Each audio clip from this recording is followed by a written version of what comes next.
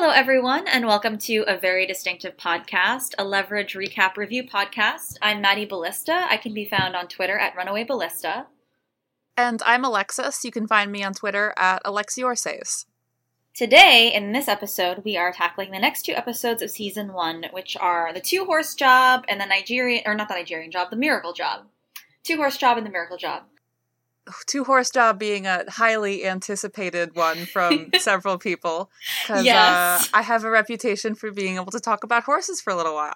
So I think before we get into the episode that you should talk about your background with horses for our listeners' benefit.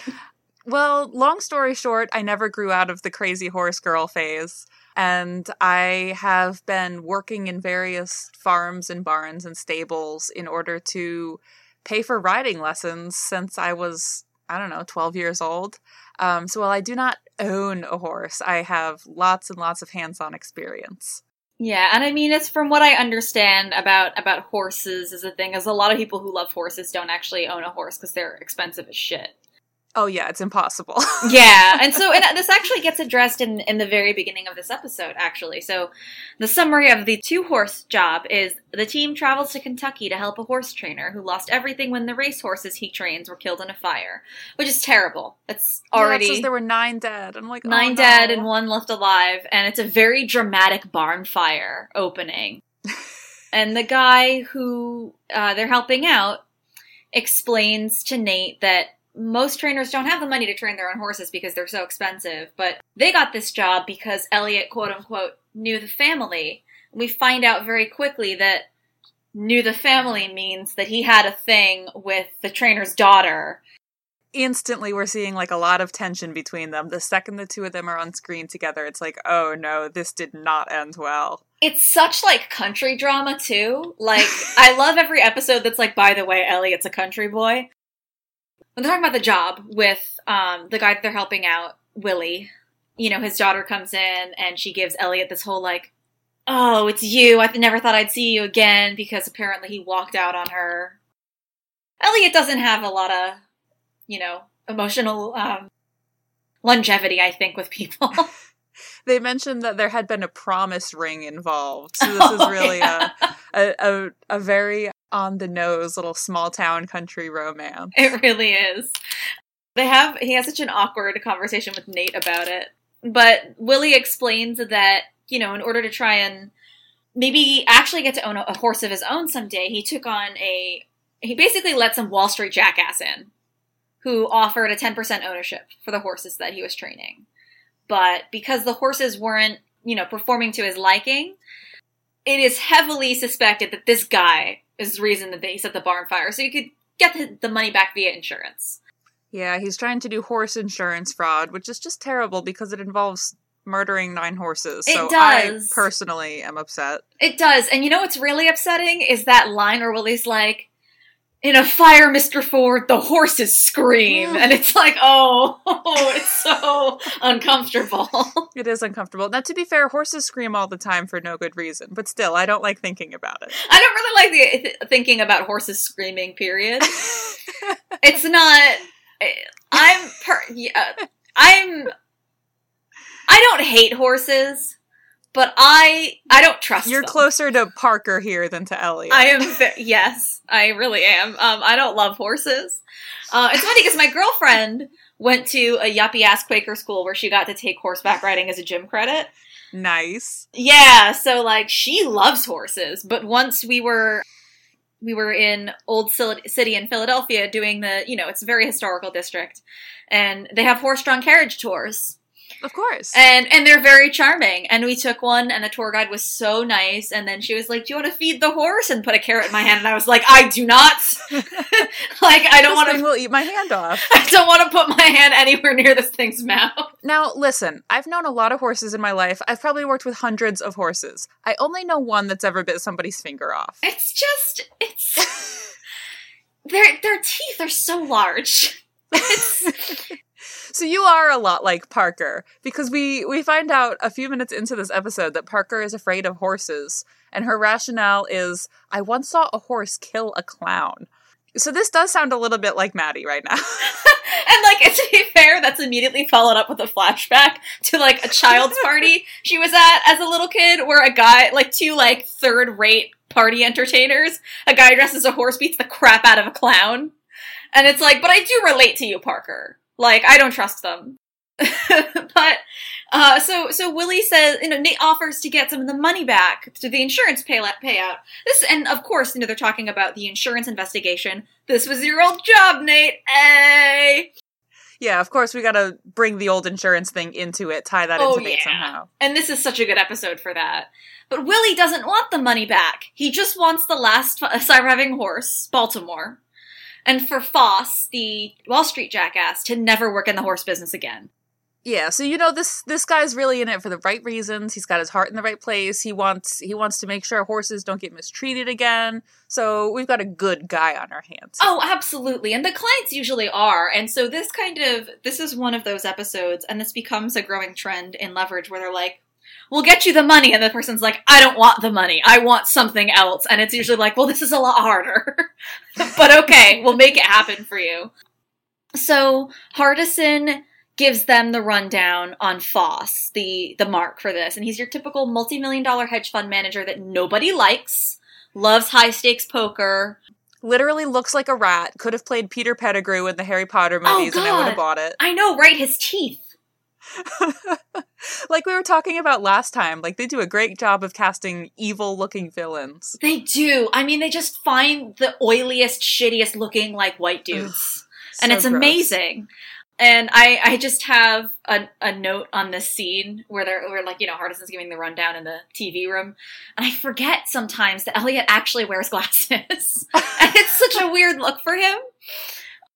And of course we find out who has the insurance policy on these horses. That's right, Nate's old boss, IYS. Of course. Because it's all circling back there. I have a feeling that in maybe a couple episodes, maybe a couple seasons, we're going to get some kind of big tie-in with all this. Season 1 is very good for that.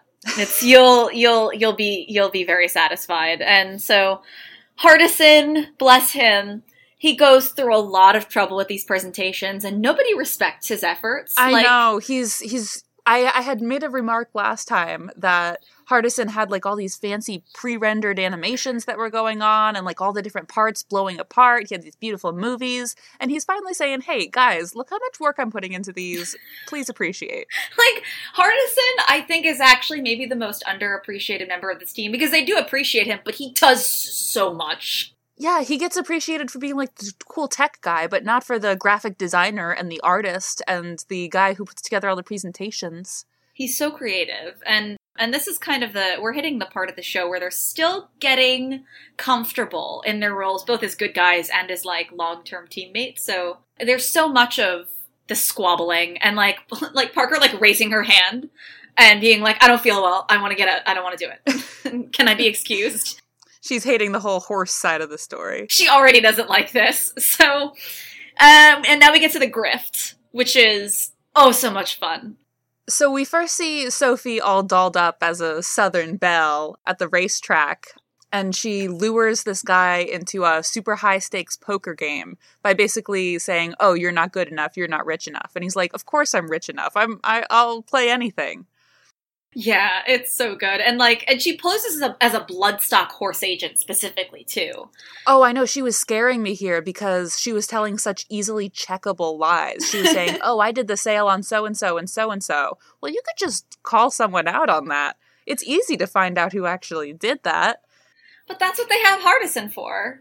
Of course. And she's such a good player that nobody even questions it. She just goes right along. They just go right along with it. That really is one of the things that makes Sophie such a good grifter is, like, her conviction is such that people are like...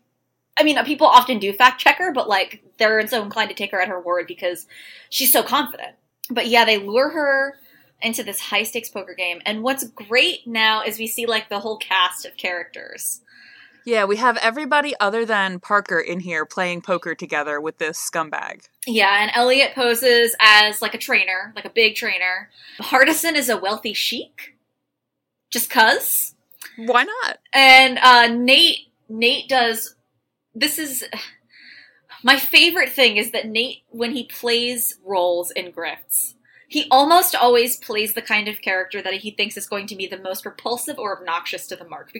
Oh, and he's always repulsive. He is repulsive. I remember in the Homecoming job, he was being this obnoxious tourist who was yelling at everybody for not giving him directions. And now he's being this guy who's like, oh, I got so much money. You don't even have as much money as I got. Ugh. In the Homecoming job, it's like really low-key repulsive. And here it's like, oh yes. Because Nate and Sophie have this amazing push and pull game that they do with marks whenever they're both on the grift, which they usually are. Yes. And so he plays a horse owner who supposedly owns the only surviving horse from a horse massacre in China. We'll get into in a couple minutes. Yeah. Well, I'm sure I'm waiting for what you have to say about that. So what's great is that, you know, the team goes through all this trouble to get like blacklight readable poker cards so they can cheat this guy out of his money. Like, they go through insane lengths. And also, like, the lady who was the dealer in that room, she wasn't one of them, so I have no idea. Oh my gosh, I know. I made a note saying, poker dealers must know everything. Like, the kinds of things that go on in these little rich people back rooms, they must be the smartest people in the world. Yeah, and I honestly want to know what they told her, is really what's interesting to me. So, of course, you know, the point of this game is so that they can force Foss to bet Baltimore, win, and then give Baltimore back to Willie. It's like, oh, this is easy. It's no problem. And of course, Foss throws them a curveball by being like, oh, hey, I bought a pack of cards in the gift shop. Can we just play with those? It's no problem, though. We've got a whole big team on our side, and we use all sorts of magic technology to cheat our way through the game. I mean, it's great because they have to rely on good old sleight of hand. Oh my gosh, it was wonderful. I wanted to know how long the team had practiced card tricks for before they did this, because it's so perfectly choreographed and well rehearsed. It's so good. And I mean, like, they're improvising technically too, and so it was one of the greatest pleasures of the show is just watching all of the sleight of hand that they do. Oh, it's so satisfying. Like, I love when Sophie and Parker lift Foss's wallet in the bar when Sophie's distracting him, and I can't get over Parker's thigh holster credit card scanner. It's so good. I want one of those!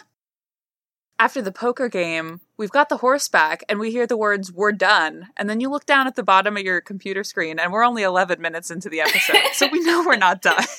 We are super not done.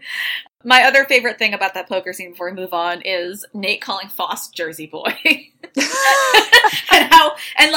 and Foss is so mad because they do succeed in getting the promissory note with Baltimore on it, but he's so mad at the end of the thing that he literally throws the cards at Nate and like storms out. It's pathetic. I don't want him associated with New Jersey. Please, I don't want this. I mean, okay, he's not the worst thing to have been associated with New Jersey. Oh God, I know. I'm sorry to say. I mean, I like parts of New Jersey just fine. It's a good place, Maddie. It's a good place. Listen, I've been to Teaneck. That was not a good place. I'm sorry. But I like the shore just fine, okay? I'm down with the shore. So we get outside and we see in a car pull up. I'm sorry, I have no idea what this guy's name is in this show. I can only call him Romo Lampkin because I've watched Battlestar Galactica like 8 times. It's Mark Shepard doing his usual thing, playing James Sterling, who is Nate's old investigation partner from IYS, who sees Nate and assumes that he's trying to basically slide under what Sterling is doing and get his old job back because, you know, Nate's drinking, destroyed his marriage and his career. And Nate's like, okay, no, seriously, I'm not here to get my job back. But Sterling is a very smart guy, and he doesn't seem to get the full scope of what's going on, but he knows that there's something up. Sterling definitely doesn't know the story, but I also wrote down he smells something. He's on to this. He's a really smart guy, is the thing. And Sterling's a great... you want to punch him so much, but I love him as a character on the show. And so Nate is trying to give Sterling the brush off, but now Sterling cares more about what Nate is doing than the actual investigation. So he lets slide. He goes, well, you know what? I actually think I like the horse trainer better for the fires than the investment banker. So indicating that he's going to try and pin the fraud on Willie, who cannot afford it. Sterling is becoming kind of like an Inspector Javert. He cares less about what he was actually hired to do and doing the job than getting back at this other guy for his own whatever reasons. Yeah, my exposure to Les Mis is like really, is very scatter and mostly via osmosis through fandom RP. I won't digress too much here, but I do understand that reference. Honestly, I don't even know where to go with that. I could get into it, but I won't. I will spare you. So yeah, he's now basically hooks Nate right back in with talking about how he's going to actually see if he can put the fraud on Willie because he just wants to see what Nate's up to. And Nate knows that they just can't give Baltimore to Willie and walk away because then it makes it look bad. So they have to come up with a new con, one that Sterling somehow will not recognize. And they go with the Lost Air Con. Discussing all of this, we end up back in Willie's office with the crew, and it's pretty clear that he does not want to be in the middle of this whole children's drama because Elliot and Willie's daughter, who had, this past story, are kind of going at it a little tit for tat with each other. Oh, yeah, they are. Everybody else is just kind of like, okay, kids, come on, calm down. It's just, Elliot and the girls. It's a problem. And it's so classic country horse ranch drama. I love it so much.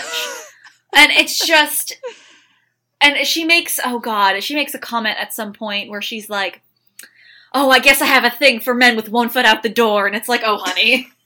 Calm down. Everybody's being so dramatic here. And so, yeah, they decide to go with a Lost Air Con. And I have a note here that just says, once again, Hardison is the most underappreciated graphic designer. Oh, he absolutely is. Oh, here, I did find my first little bit of, okay, what's going on with these people shooting a horse show who don't know anything about horses. We have a couple shots in the barn of a horse just, like, hanging out loose. There are a bunch of horses in stalls, and we got characters talking in the barn aisle, and there's just a horse standing there with nobody looking at it, with not tied or anything, just a horse in the middle of the barn, just as set dressing.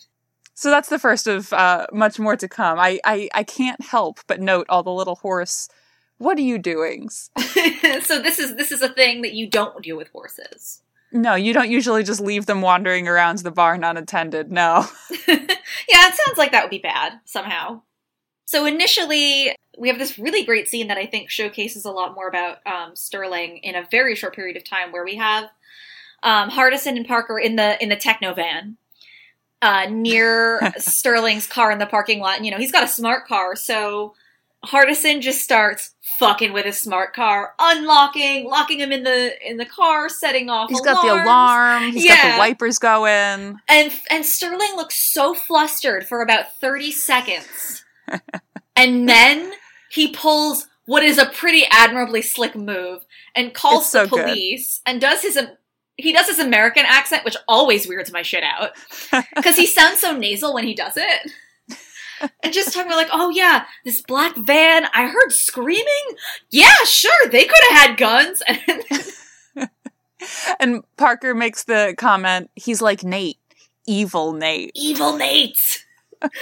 Just, he's not wrong. So good. It's extremely satisfying for the 30 seconds that he's like trapped in his own car, but then it's a really good way of showing that he's actually a pretty formidable opponent. Yes. Unlike the marks that they usually take on.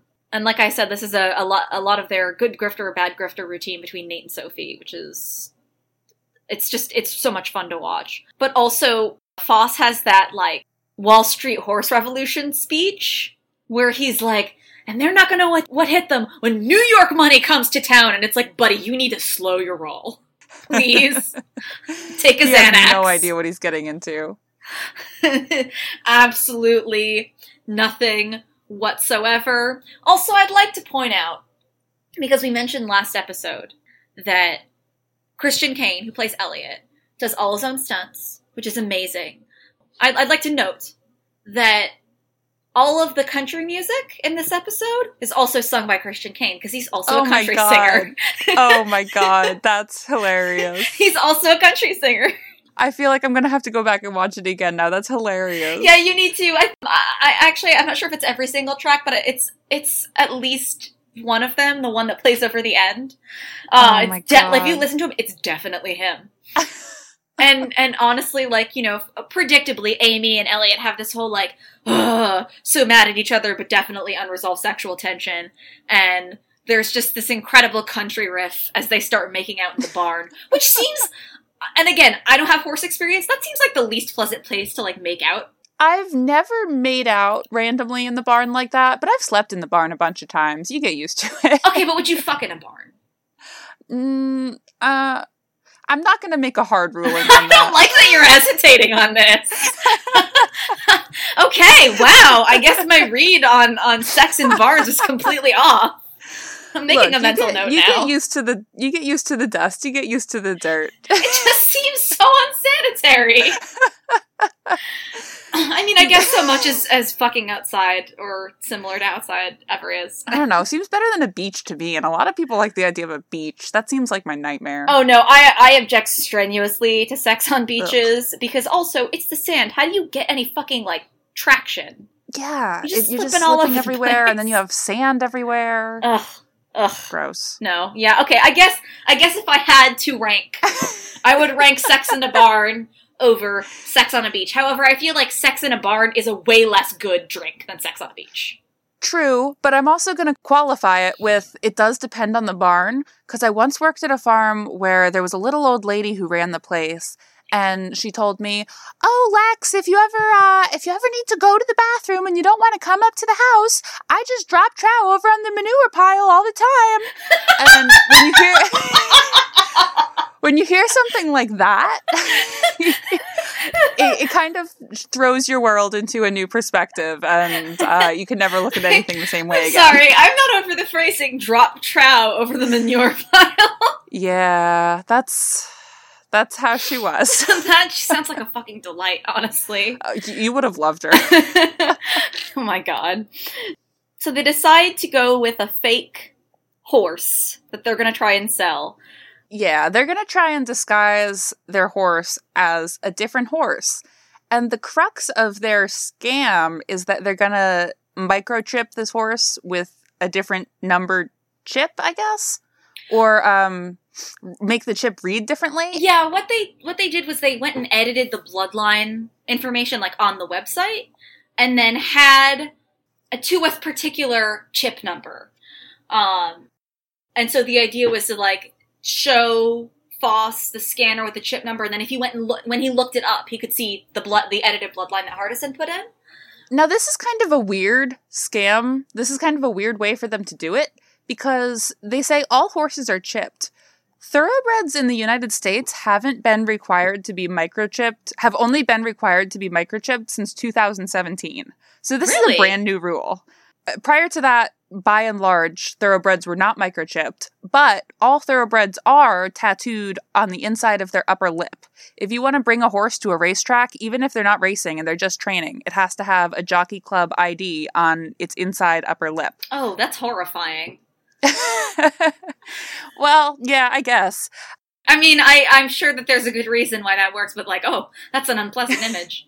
But that's interesting. I guess a tattoo would have been a lot harder to fake. Yeah, so it was odd that they chose this microchip route, because they could have just looked at the ID tattooed on the horse's lip, and then I guess if they were editing databases anyway, just edited the detailing attached to that.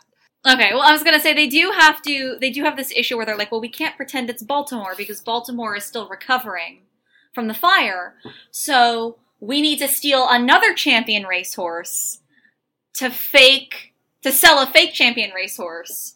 That means they have to steal Kentucky Thunder, who is introduced as the racehorse that Foss was kind of fond of betting on, who was a champion. And they kind of tip Foss off to this because one of the great things about getting Nate to play somebody scummy is that it gets them talking about him.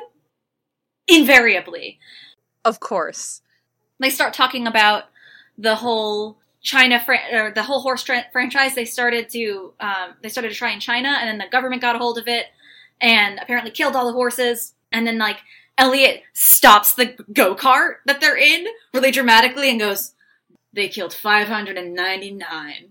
Oh my god, it's so dramatic. It's the most dramatic thing you've ever seen in your life.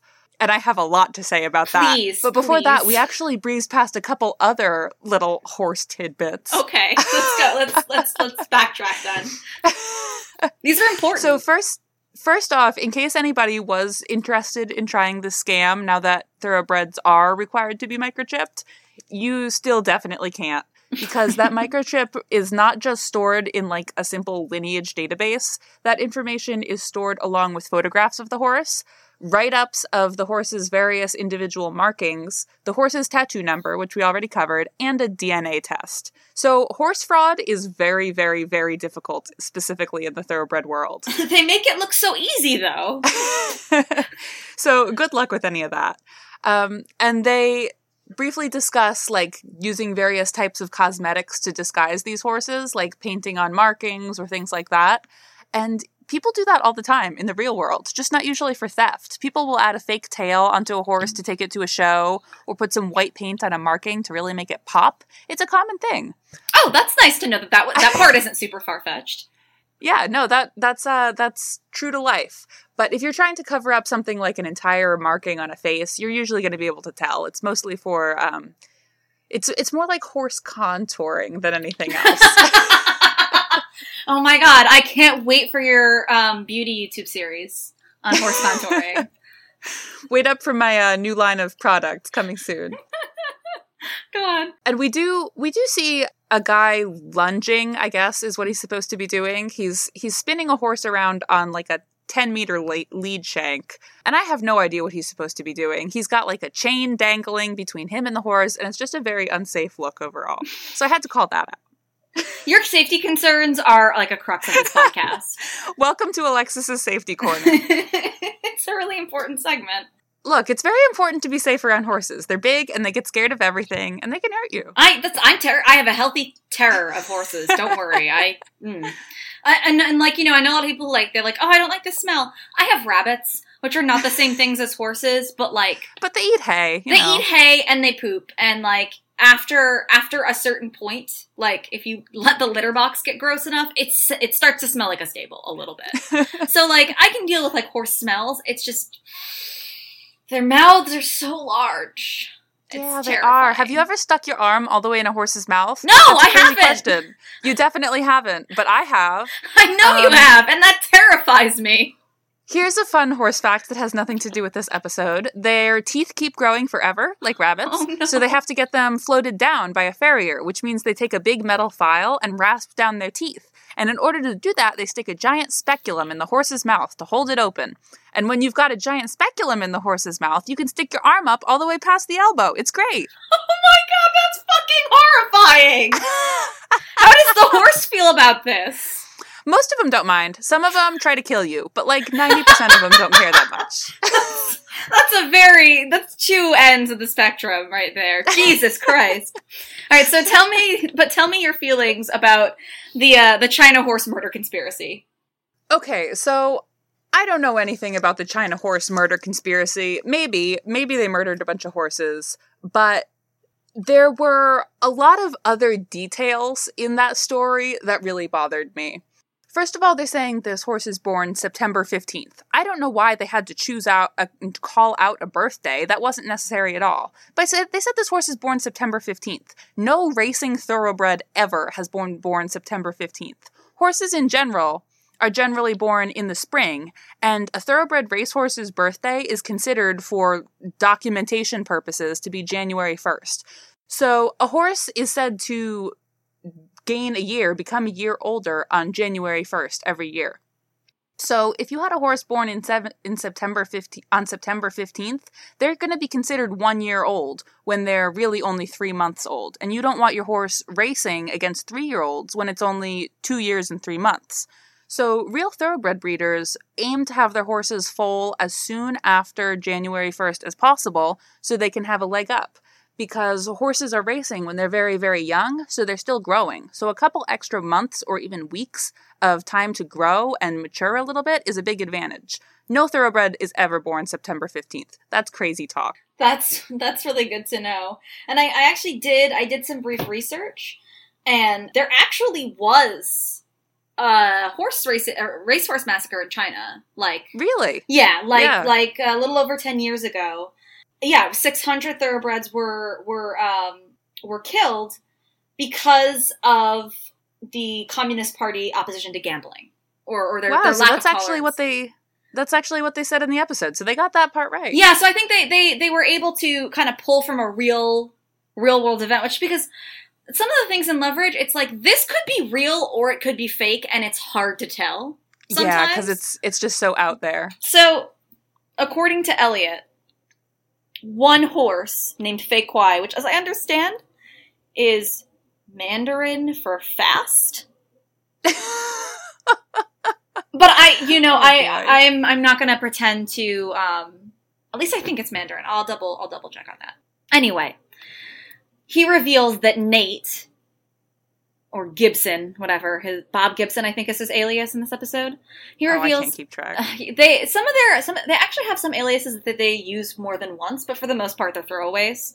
And he says that one of the horses is actually smuggled out, and it's it's basically like the royalty of thoroughbred racehorses or whatever. And they say it's got like this wonderful royal pedigree, and I can't help but laughing because I'm hearing these names that anybody who has had any interaction with thoroughbreds has heard a million times. They say the pedigree has native dancer, war admiral, and secretariat, which is hilarious because virtually every thoroughbred, especially on the East Coast, that you're ever going to meet has native dancer, war admiral, and secretariat.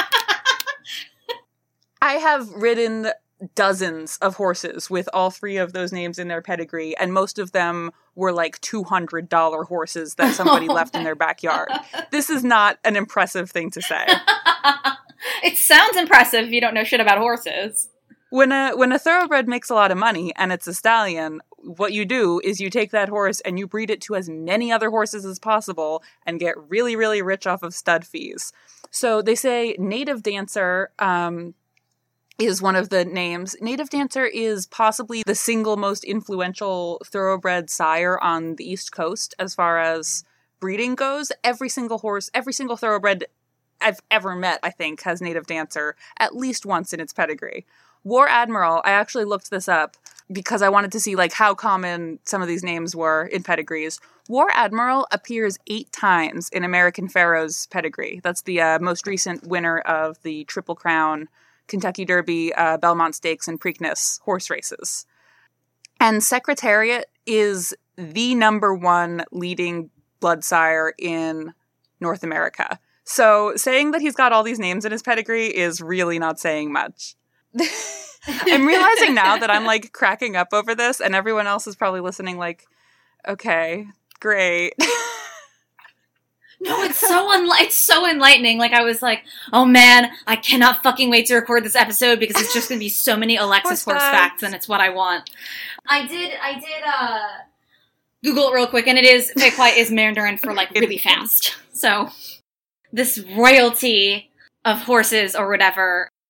And so, you know, Elliot plays this whole like, oh, I don't really like Bob Gibson either, but, you know, the usual lip service they pay to the mark. And so Foss gets really excited about how he wants to buy this horse from Nate. And then Elliot has to fucking slap it with Foss. And he looks so long-suffering. He doesn't want to be here. Also, I know we were talking about how Foss has like this very rat-like face. He also has a terrifying horse smile. It's yucky. He does. He's got a yucky face. It's bad. His teeth are so large. So then they meet with... They have a setup to meet with Foss, and they pull an incredible bullshit con, which is where they grab... Hardison takes an airport, writes a very common Chinese surname on it, and then stands at the security gate. And basically kidnaps some people. Yeah, they kidnap a couple of tourists to kind of, and like, oh, these are the actual owners of Fei Kwai, and, you know, apparently Sophie, among other things, speaks flawless Mandarin, and they're having like a fake negotiation with Foss. Yeah, she's interpreting, and she's telling Foss, like, oh yeah, they're saying such and such about this deal that you're offering, whereas the tourists are just hearing, oh, would you like to take a nice picture with the horses? Yeah, and it's like, oh, he likes your shirt. where did you get it? And what I mean, like, what's interesting about it, not as much her, like, linguistic ability, which is pretty impressive, but her ability to select the kinds of questions and responses that are going to elicit the kind of responses that she needs the mark to see. Yeah, she wants the right body language to come out. Exactly. And so that's what's, I mean, more than, like, the fact that she speaks his language, that's really what's impressive to me. And so they totally sell Foss on this. But then there's a complication. And we find out that this one Chinese girl who Hardison complains that she's repeatedly had to go to the bathroom constantly, and she has a camera. It turns out that Sterling somehow intercepted them earlier and has been paying her to take photos for him for what Nate is up to. So he's continually getting his nose. He wasn't about to just give up when Nate decided to run off or whatever. Like, Nate changed the plan, but so did Sterling. Sterling's still on his tail. Oh yeah. And Sterling's hook with the Chen family is, like, impeccably smooth. It's really satisfying to watch, even though it's like he's, like, working against the home team. It's like, oh man, that was pretty good. Meanwhile, they're trying to get to Kentucky Thunder because, oh no, snafu, he's being taken off to be bred. See, like I said, when the horse has won a bunch of money, you take it and you breed it as much as possible. Yeah, absolutely. And so they're like, oh shit, we need this horse or else our con will fall apart. Parker is, like, complaining about wriggling through the air ducts, like, oh my god, like, she doesn't love it. Like, she doesn't love it, and as if anyone else is even small enough to do it. She's in her element when she's crawling through tiny little air ducts and scaling buildings. Don't whine about it. And, I mean, Parker starts out as very anti-horse. But she has a moment here where she drops into Kentucky Thunder's stall, yeah, and Amy explains that he's about to be teased, which I think we all know what that means. I mean, yeah, I guess you can get the idea, but it's specifically so that, okay, I don't need to go into detail. I think you all get the idea. I think we know. I think we can all infer, generally speaking, what being teased entails on a stud farm. But I really got to give Parker props here, because I don't want to be locked in a stall with a stallion who's about to be teased. Like, they get rough and tough. I don't want to be locked in there.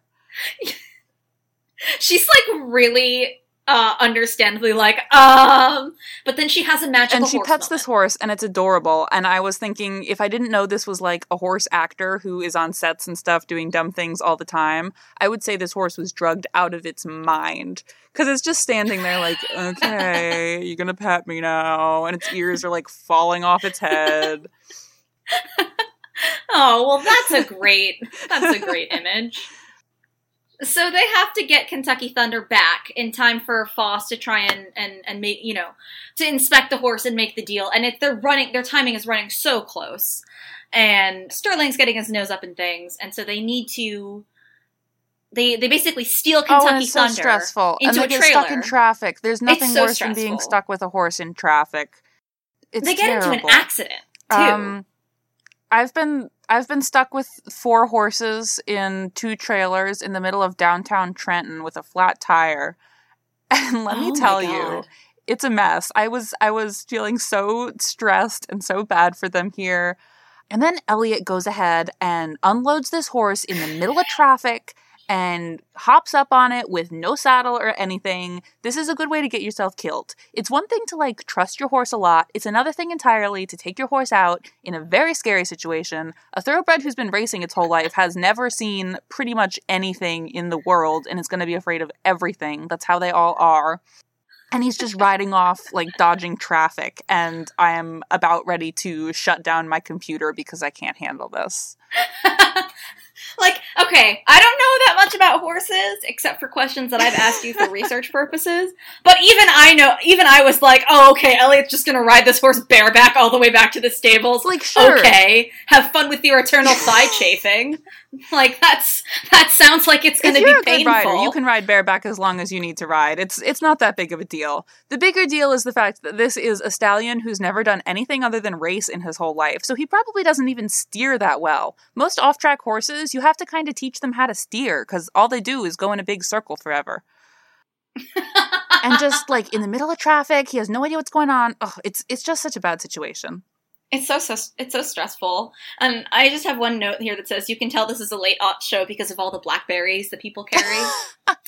And that, like, not as many people have nobody iPhones. has those anymore. Oh, and the horse is already bridled. Were they just carrying the horse around in the trailer in a bridle to stud? Why? When are you going to ever need a bridle at stud? Unless it's for, like, a photo. But you would already have taken that photo, and it shouldn't already be on the horse while it's trailering. That's insanely dangerous. This is just a mess. Wait, okay. Explain to me, why is bridling a horse while it's in a trailer dangerous? So here we go. There's two different things you can put on a horse's face to lead it around. There's a bridle and there's a halter. A bridle is used for riding. A halter is used for not riding. They are basically the same. They are just a bunch of straps that go around the horse's head, like under the chin, down to the sides of the face, around the nose. And the difference is that a bridle has a bit, which is the piece of metal that goes in the horse's mouth, that the reine's attached to, that you use for steering and other things. A halter, which is used for tying a horse to the wall or for leading the horse from the field or whatever, it does not have a bit.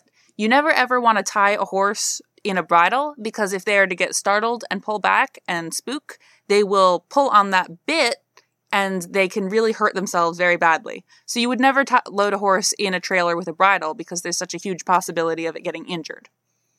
Okay, yeah, that makes sense. That sounds like a safety concern. You're welcome. So they do, what they wind up doing is they do get Kentucky Thunder back, but they do a really fun, like, ball in a cup kind of swap around here, where they not only have Kentucky Thunder posing as Fei Kwai, they also have Baltimore posing as Kentucky Thunder. Oh, it's wild. For the purpose of the chip scan. They swapped around all the name tags on the stalls, and they got the people coming into the barn purposely disoriented, and they moved around all the horses. So I'm not even following what horse is supposed to be called what horse at this point. It's actually pretty confusing. It's crazy. Like, if you stop and watch it, you can follow it, but they do a lot of bait and switching in this episode. So it's actually fairly confusing because the issue is like, oh, if he takes an actual chip scanner and holds it to that horse, like, he's not going to get the number that we need him to see for this, fake chip scanning thing. But they save the day, and they not only, so they saved the day specifically because Foss buys, quote-unquote, Fei Kwai, who actually turns out to be Baltimore in the end. It's so confusing. And then tries to insure him for a fuck ton of money. Yeah, so he's got a bunch of investors and insurance guys with him when he tries to do it. So they're all saying, wait a second, this is the same horse you tried 10 minutes ago to insure for, like, nothing, and now you're trying to insure him for $1 billion. I think something's a little fishy here. It's like, that's insurance fraud. So they manage to save the day. Everybody gets what they want in the end. And, like, the other Wall Street investors who are there with Foss, they look like they're gonna fucking eat him alive. And it's great. Like, I hate all of them, but this guy's in a fucking Shark Tank right now. Willie gets Baltimore back. There's no insurance fraud investigation over his head. And I love how he's like, next horse I get, I'm naming him Mr. Ford. And I just have in my notes, please don't. Please don't. Oh, there are a lot worse racehorse names out there. I gotta send you a list sometime. I knew a horse once named I'm Hateful. I think that's my favorite racehorse name. I've seen, like, lists of horse names. I actually think because I went and pulled one up because I had some characters of the horses for something or whatever, and I needed some ridiculous horse names, and I was like, wow, these went above and beyond my expectations, frankly, for like ridiculous horse names. I'm Hateful is a really good one, though. She was hateful. It was true. So do horses, like, have names like that? Do they have, like, a call name like dogs do? Yeah, usually when you have a racehorse or a registered horse of any breed, not just a thoroughbred, they'll have, like, a fancy show name that usually has something to do with the farm that bred them or their lineage or something like that. And then they'll just have a normal name that you call them. Like, I'm Hateful's name was Lee. We just called her Lee.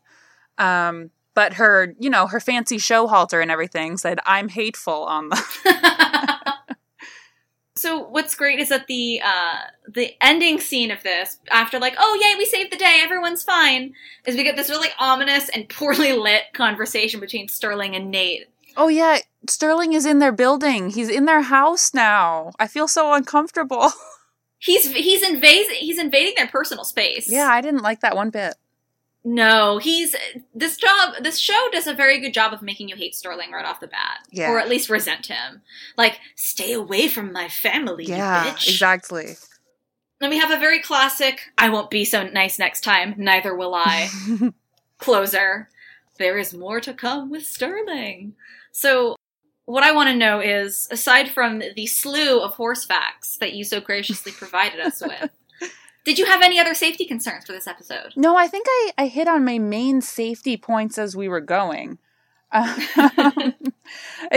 If you want me to find some more, I'm sure like those 8 weren't enough, but I did have a lot of problems between the loose horse and the lunging on a chain shank that was like 10 meters long, way too small. You're going to ask for joint injury there. Riding around bareback in traffic without a helmet. Oh, come on, always wear a helmet. Just a mess. Just a mess, this whole episode. It's a mess of a job. And I do like by the end of the episode too, Amy and Elliot finally reconcile and she's like, all right, maybe I need to let go of this anger.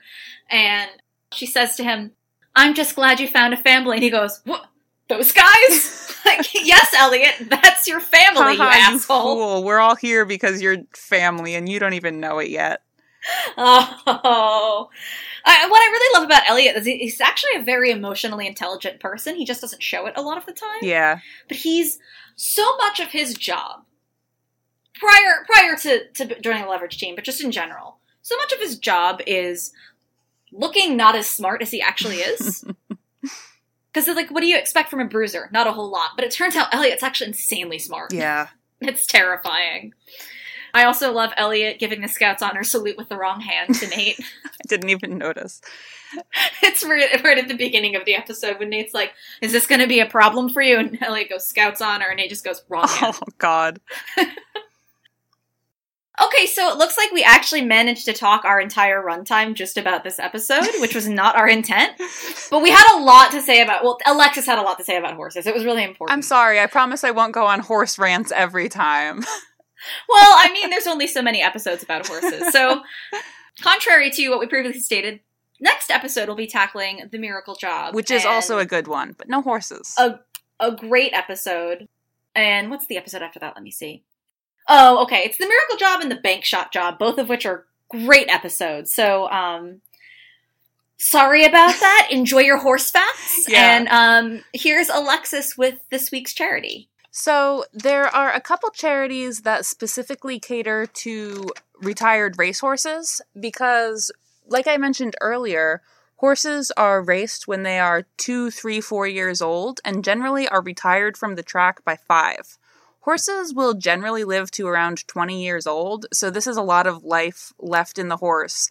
And the race owners generally aren't interested in paying to feed and keep and maintain a horse for those unuseful years, especially if the horse is a gelding, which can't breed, or a mare that can only breed 1 foal a year maximum. There's just not a lot of money in that. Yeah, which I actually did not know about that like the tenure for a racehorse is so short. Yeah, they start them very, very young. Because that's, when they're the most athletic and the most fast, but that means they're also still growing. So when you put a lot of really, really stressful training on a horse, because they're, running as fast as they physically can, it does a number on their joints and their ligaments and their muscles, and generally they won't stay sound much longer than that. So if they were to keep racing any longer, not only would they get slower because they're getting older, but they would get hurt all the time.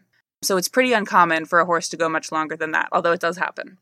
So these charities that I looked into are the Retired Racehorse Project and Thoroughbred Charities of America. Both are groups that deal with finding homes for these horses that generally aren't super popular because, oh my gosh, what am I going to do with a horse that doesn't really know how to be ridden as a normal horse, has only ever raced, and might have some soundness issues. But retired racehorses really do make great riding companions. I've worked with dozens of them.